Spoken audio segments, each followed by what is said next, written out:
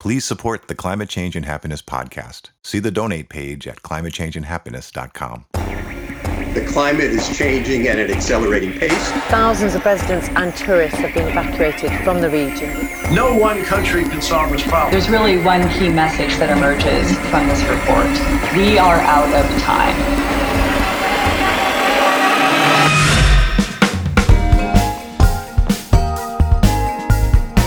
Welcome to Climate Change and Happiness, an international podcast that explores the personal side of climate change. Your feelings, what the crisis means to you, and how to cope and thrive. And now, your hosts, Thomas Doherty and Panu Pihkala.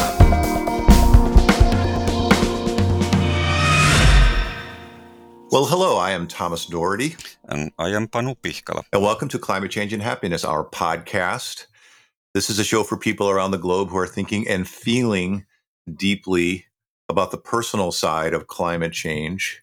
We focus a lot on our emotional responses to this issue and our feelings and all the many things that are connected to this in the world. And one of the beautiful things that's connected to our feelings about nature and the environment and our environmental identity is another class of beings that we share the planet with. Trees. And today our episode is about trees and we're going to go in many directions with this, but both Panu and I both know a lot about the research about trees and human health and human identity and mental health. And of course, I'm in the Pacific Northwest, which has its own unique cultural associations with the big trees of North America, and Panu is in Finland, which of course has its own association with the northern forests and trees. And you all have your own associations with trees of various kinds, including trees you know personally. So that's where we're going today. And this episode will touch on many other things that we've talked about over the last year. Panu, do you want to get us started off on this really rich topic?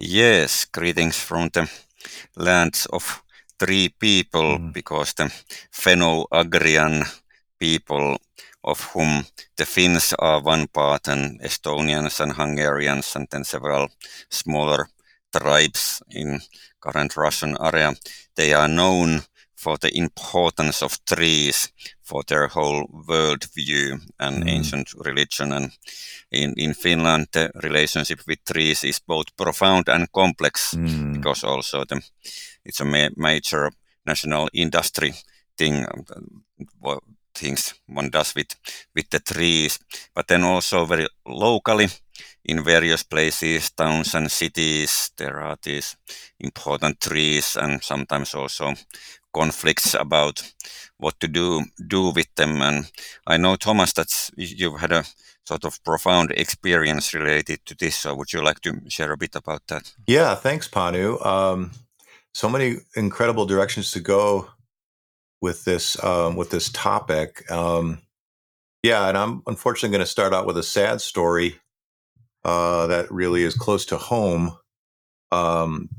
to get us going. It doesn't limit our discussion today, but it is a sad story to start. So listeners can be prepared for that. But anyway, where I live in Portland, city of Portland in the state of Oregon in the U.S., and my neighborhood is what's called Northeast Portland. It's a residential neighborhood, but there used to be a big, primeval forest here. Sometimes there are conflicts between large trees and landowners and debates about whether to save trees or not. And we lost a huge tree here in the neighborhood, and it was a long story. And I'm just going to read a paragraph that gives a summary of this that I shared with people here last December 2022. And it'll just give you a sense of the complexity of this issue. So I'll just read what I wrote, because it captured my thoughts and feelings on that morning, December 6th, 2022. I wrote, I watched a 100-foot tall giant sequoia tree being cut down and removed in my neighborhood today, just a block from my home. The tree had grown up close between two residential houses and undermined one of the house's foundations, leaving the house derelict. The other homeowners, a couple, waged a long battle to save the tree. They garnered international support through a petition and a GoFundMe drive. Tragically, just as they found a developer to take on the properties and guarantee keeping this tree. Some unknown person drilled into the tree and poisoned it, mortally wounding the tree and sabotaging the deal. Over the past year, the tree's canopy has browned and died off. The couple was so demoralized they moved from the state. This tree was about 100 years old, and sequoias can live for thousands of years. The industrial scale removal of the tree that morning was remarkably efficient. Huge pieces of the trunk lowered down by crane, and many of the limbs, even the large ones, immediately fed into a wood chipper. There was no neighborhood notice, and through the day, people stopped to watch and take pictures. I contacted some local news agencies as they previously covered the story, but none arrived as far as I know. It was very hard to concentrate or get any work done that day. Such a real-world example of disenfranchised loss and grief. I had offered my support and coping tips to the folks that were trying to save the tree and had known them over the year and had donated to their cause. But like others, I'm sure I have a question about whether I could have done more. I share this as a way to bear witness and move against the isolation these events breed, and because I know many of you will understand. That's my story of the sequoia, and an example that came home to me personally, and just how bizarre and absurd it seemed that I do this environmental work and I was powerless to really do anything about, to do more with this tree, and then the bystander syndrome that happens, and then just watching the tree literally from my front porch, I can see the canopy and seeing it browning and just worrying. And then when I noticed the big crane trucks that morning, I knew that the end had come. So anyway, I share that just to give listeners a sense of how this manifests. And I know listeners have similar stories to this. That's the whole point of our episode, that we think of trees philosophically and intellectually, forests and forests being the lungs of the earth, but we also know individual trees and places that become part of our environmental identity, part of our relationships, our lifeline. So that's this topic. It gets really personal, and that's normal, very normal for it to be personal. So what's coming up for you, Panu, as I describe this? I know you've got a lot of different ways that you might think about this as a philosopher and as a researcher and as a Finn. Yes, thanks, Thomas, for sharing that. And of course, it evokes sadness and compassion. It's got to do with emotional attachments and values, and partly, I think, with world views also. And I'm a person who is very fond of trees myself, so I can resonate with some examples in personal history also. In the neighborhood where I'm living in eastern Helsinki, there's an old manor, and some of the trees nearby are from that period. So one very conspicuous one is a poplar, which is not a native tree in Finland, at least not for a long time. When there was a warmer period in climate history, then there might have been some, at least there were more oaks during that time. But anyway, so I also remember the day when I saw that people are starting to do something with it. So there's the sort of shock element in it.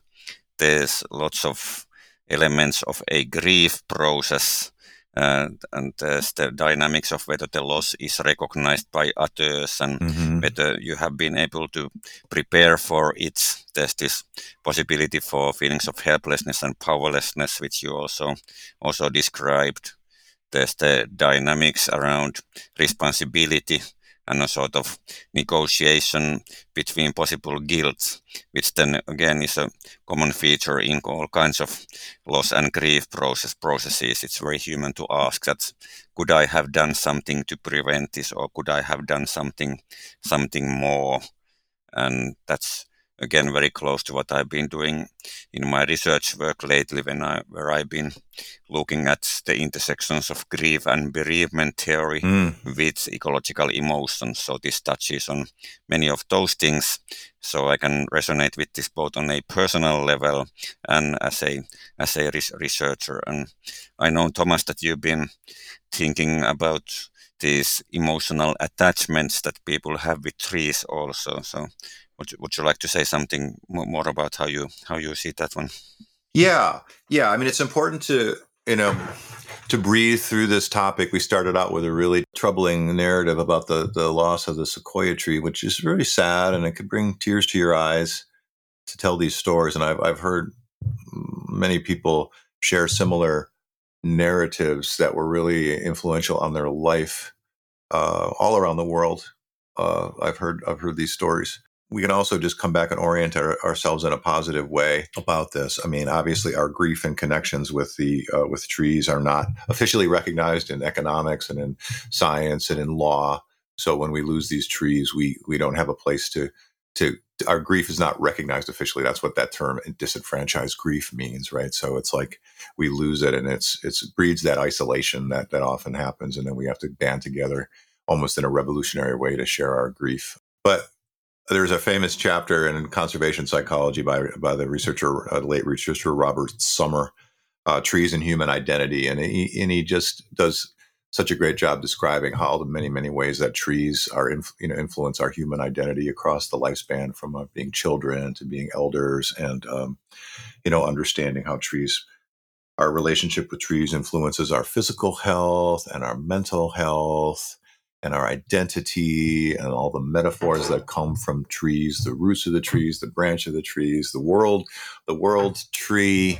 It's woven into religion and philosophy and art. Evolutionary theory looks at how humans are related to trees. I mean, our hand is shaped the way it is. The human hand is shaped the way it is because it evolved to climb. And so when you grab a branch on a tree and it feels really natural to hold on to, that's not an accident. That's why our hand is made that way.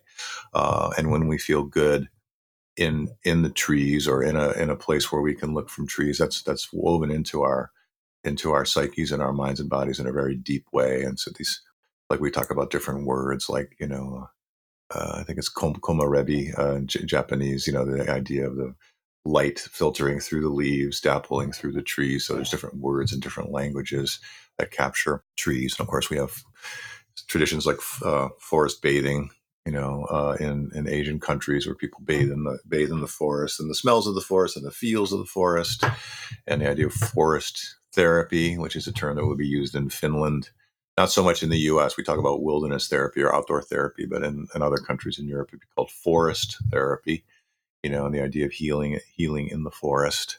So there's a ton of positive things, and I guarantee everyone listening, when we look at our environmental identity timeline and all the experiences that we've had over our lives regarding nature and the natural world, there are trees involved there.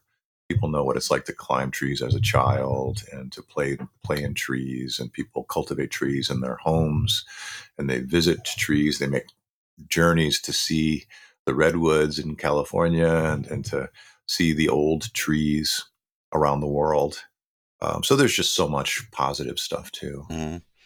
Yeah, totally resonating with that also. And I think it's very important to give children the opportunity to climb trees if only they are up to it in any way. And that's a classic theme in environmental education also nowadays, because this culture around security has good sides but also bad sides. And one of the bad sides is that some people think that children shouldn't climb trees anymore because they may fall from them. And there was one study in Britain a while ago where they look at statistics and found out that much more children went to the hospital because they had fallen out of their beds than from trees. Yeah, so exactly. That testifies, home is a very dangerous place if you put it this way and look at the accidents. But yeah, hopefully as many people as possible have a safe home. But this statistical point. But and even in research on climate emotions, people may start talking about close affinities with trees. And that sort of testifies to this interconnections between topics and for me about the great both physical and psychological and symbolic significance of trees for people. And I was very, very glad to read the article Thomas mentioned. It's a great overview of these many connections that people may have. But there is a link now even between climate issues and this topic, and of course if we look at the larger developments, then global warming is changing trees and forests. And for example, in Finland, we've had geographical lines, the most northern places where certain tree species grow. We are very high in the north, actually, and it's just the Gulf Stream coming from Atlantic, which gives us enough warmth that we can do much more farming than in Alaska, even though we are quite close as far in the north. So the tree species are moving more north in Finland, and that's causing ecosystem change. So there's changes and possible feelings of loss, both in relation to single trees and to large-scale changes in forests. And of course, there may be positive developments also, having more of nice trees through which to experience komorebi. That's also becoming more possible in Finland. But then lots of ecosystem changes have much threatening aspects also, like spread of certain insects and so on. Yeah, I mean, again, this is an ecological topic, as we talk about. When you pick on one thing in the universe, you find it hitched to everything else. And when you pick on the leaf of one tree, one branch, one twig, you find it hitched to so many things. Climate change, tree cover in neighborhoods. It's, when we talk about our environmental identity, it's intersectional with all kinds of other forms of identity and with social justice. That's one direction here to go. I mean, climate change is making it really warm, particularly in urban areas, particularly in poor, marginalized neighborhoods. So the idea of people are much more aware now of the idea of the urban heat effect with heat waves and how dire it can be in neighborhoods that are denuded of trees. So trees are becoming a social justice issue for neighborhoods. It's a marker of privilege to have trees, even in very, very obvious in my city. In my neighborhood is traditionally a lower income neighborhood. And so these trees like that sequoia are very rare. Whereas if you go just a quarter of a mile south to, another neighborhood that's more privileged, there's this huge, beautiful trees, maple trees line the avenues, is very shady. So it's an absolute mark of social cultural privilege and social justice trees. Obviously, a rich, long tradition of forest protectors, people trying to save and protect the trees around the world, in all areas, in all countries, in all nations, beginning with, indigenous people that are still innately involved with trees and in the forest. Here in the U.S., obviously, this brings us up to the recent issue in Atlanta with the Atlanta Public Training Facility and the shooting of Manuel Terán Tortuguita, the environmental activist and forest protector who was shot by the Georgia State Patrol, and the controversy around that. So that's a great example where climate change is turning up the volume on this, turning up the temperature, you could say, where there's that forest in Atlanta is being seen not just as a forest to protect, but also part of history, part of the local history with racism and slavery and policing, and of course, urban heat and a traditionally Black neighborhood, and trying to protect that forest. So it falls into line with all of these other big issues. There's a logic of appropriateness now, where it's like it's not appropriate to do these things. People won't stand for it, And so these projects that would have been pushed through in the past, people are standing against them for a number of reasons. So this gets into literature with books like The Overstory, as you know, and then I know your favorite and mine, J.R.R. Tolkien has interesting traditions regarding trees. You want to say a little bit about your Tolkien connection? Yes, I'd love to. I'll come back to that a bit later, but just staying with the intersectional dimension for a while. So that really seems global, as you say, and so many things converge. Both, trying to keep the rainforests also for climate and carbon reasons. Then there's the biodiversity dimension, maybe the social justice dimensions in many places, as you mentioned. There's some very famous cases in Europe also about trying very courageously to protect old growth forests. There's very little of them left in Europe. So, for example, in Finland, if you look at aerial pictures, you see a lot of green, but we don't have much old growth forests anymore. Most of them have been cut down at least once, and with biodiversity impacts. But there's great people protecting and trying to protect those forests, and there's many very inspiring cases of that. In literature, Tolkien, who is one of the world's most famous writers, I think, not the least because of the many movies by Peter Jackson and colleagues in the 2000s. So he was a person who was very fond of trees, and one of the great places to check this out, if somebody is interested, is the book Letters of Tolkien, meticulously edited by an editor, and also with the help of his son. And there he is writing sometimes quite directly how he wanted also to create fiction where at least once the trees could stand up for themselves. Mm-hmm. So that's one dimension in this Lord of the Rings mythology.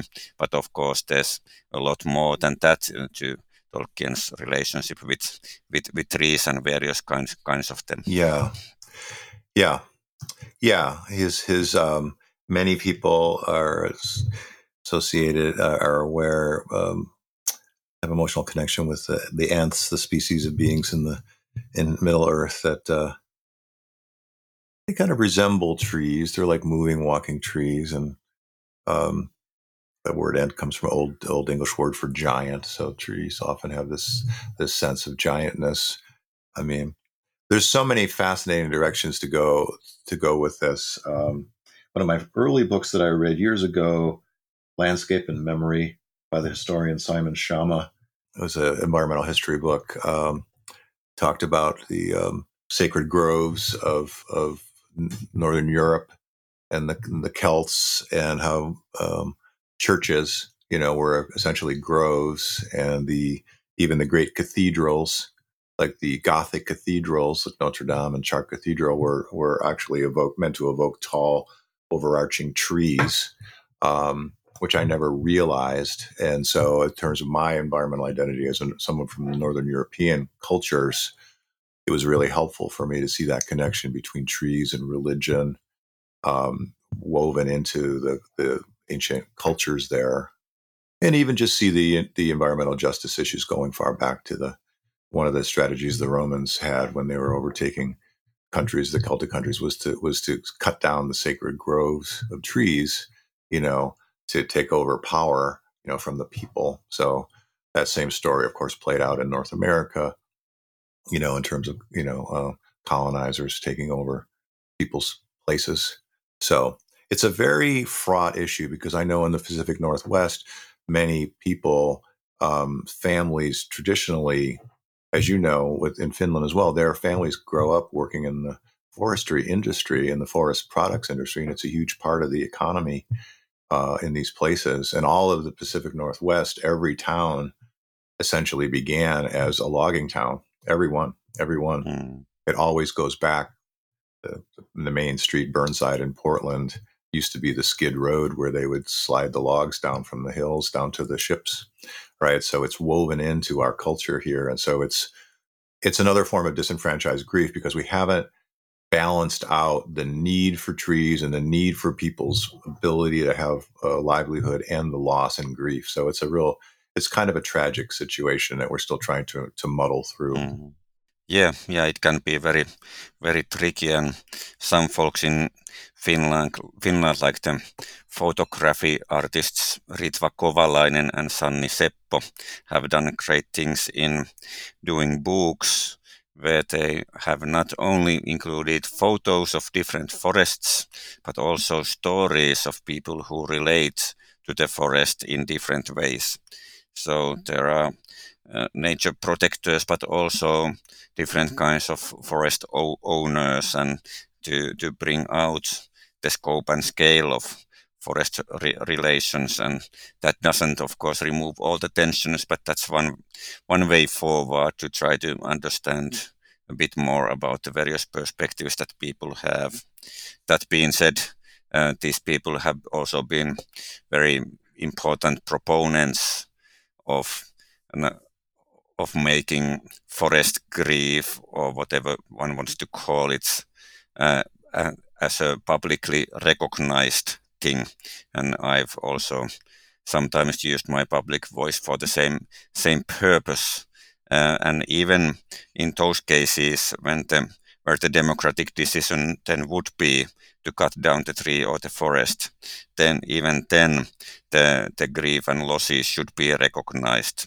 Mm-hmm. And this is a tricky subject also, because one can easily see a possibility for misusing this, providing therapeutic services to people so that they don't stand up so much for the trees that we are going to lose. But I believe that there might be some balances found so that defending moral standing could be combined with also necessarily sometimes then facing the grief together. Yeah, we'll have several really interesting links in this podcast to different stories and films. There's so many to name these trees: sequoia, redwood, the woolly pine in Australia, the baobab in Madagascar, the oaks of Ireland, the Doherty clan. My last name, one origin of the name comes from the oak in Derry there, which is the name, that's oak in Celtic language there. If listeners have examples of these rituals, please let us know. I really do think it should just be part of our culture to have some rituals. I know native people, indigenous people understand this and do have rituals that are intact for, from millennia, thousands of years, but we need modern rituals because we do need to cut down trees. That sequoia that I mentioned early on was in a tough spot. Someone could argue that it was dangerous in that position and it could fall and injure people in a storm. Trees do fall. Ice storms and recent climate change weather patterns have changed what trees are used to experiencing. And so we are getting extreme loss of trees for various reasons, because of temperature, because of invasive species, because of ice storms and storms. So we are going to lose trees, and it can be dangerous. But it's that our building codes and our urban laws don't recognize primal realities for people's connections with nature. That's the problem. So it isn't that we won't cut down trees ever. I don't think that's what trees want. We can live in connection with trees and using trees and helping us to live. It's just really a question of having more of a reality about this that honors our emotional life. So if people have thoughts about this, please let us know. We've got a nice trend coming with our episodes here. We have an episode coming up regarding wolves. We have episodes around children and nature coming up. So there's a lot of mixed, nuanced feelings here. So making room for the sadness and the loss, but also the joy, exhilaration. I can remember even now as a child, the exhilaration of really climbing a tree, really tall, really getting up there, farther out of your comfort zone, way up in a tall tree, building a tree house for my daughter, which I never had as a child. So of course I built her a tree house, and I spent a lot of time with that, and have had images of building another tree house very tall in a tree that I have near my house, and I haven't been able to have the time to finish it. But there's something so beautiful and primal about being in the trees. So yeah, we're almost time to wrap up here, Panu, but I don't know, I'm really glad we were able to finally get to this topic. It makes me feel good to be able to talk about. You want to lead us out with any other ideas for your evening and my day here? Yeah, it's been great to talk about trees and all the importance they have, and we'll share some links to some research also about collective action on the behalf of trees, but also collectively lamenting or mourning trees. So there's many sides to this, but perhaps to bring us to close, I'd like to quote John Muir, who is of course a famous tree loving person, and in one of his books he tells of climbing a very short tree in quite stormy, windy weather, and then sort of wavering there in the wind together with the top of the tree. And he has this quote: "We all travel the Milky Way together, trees and men. But it never occurred to me until this storm day, while swinging in the wind, that trees are travelers in the ordinary sense. They make many journeys, not extensive ones, it is true, but our own little journeys away and back again are only little more than tree wavings, many of them not so much." So this from John Muir in the beginning of the 20th century or the late 19th, and referring, of course, to all human beings, not just men. Yeah, beautiful. Just reminds me of the research on people climbing the great redwood trees, Hyperion, the great redwood tree in California, and swaying in the branches there. So listeners can really think about this. One of the quotes that I saw in my reading was from an organizer that said, we're not sure if we organize communities to plant trees or plant trees to organize communities, right? So it's woven in together here. So think about how trees play into your lives, and let us know what this all means for you, and know that you're not alone in your feelings about trees. There are many, many, many, many, many of us around the world that really love trees and feel nothing wrong with hugging a tree and breathing into the tree and really feeling with that being. So, and the trees are on the move, as you know, and as Panu says, they are migrating slowly. Anyway, this is Climate Change and Happiness. You can find us at climatechangeandhappiness.com. See all these episodes and show notes and various things that you can't find on your podcast platform. And you can also support us at our Patreon and at climatechangeandhappiness.com. And we really do need some support to keep going and making these episodes. So thank you very much. And everyone be well. Take care.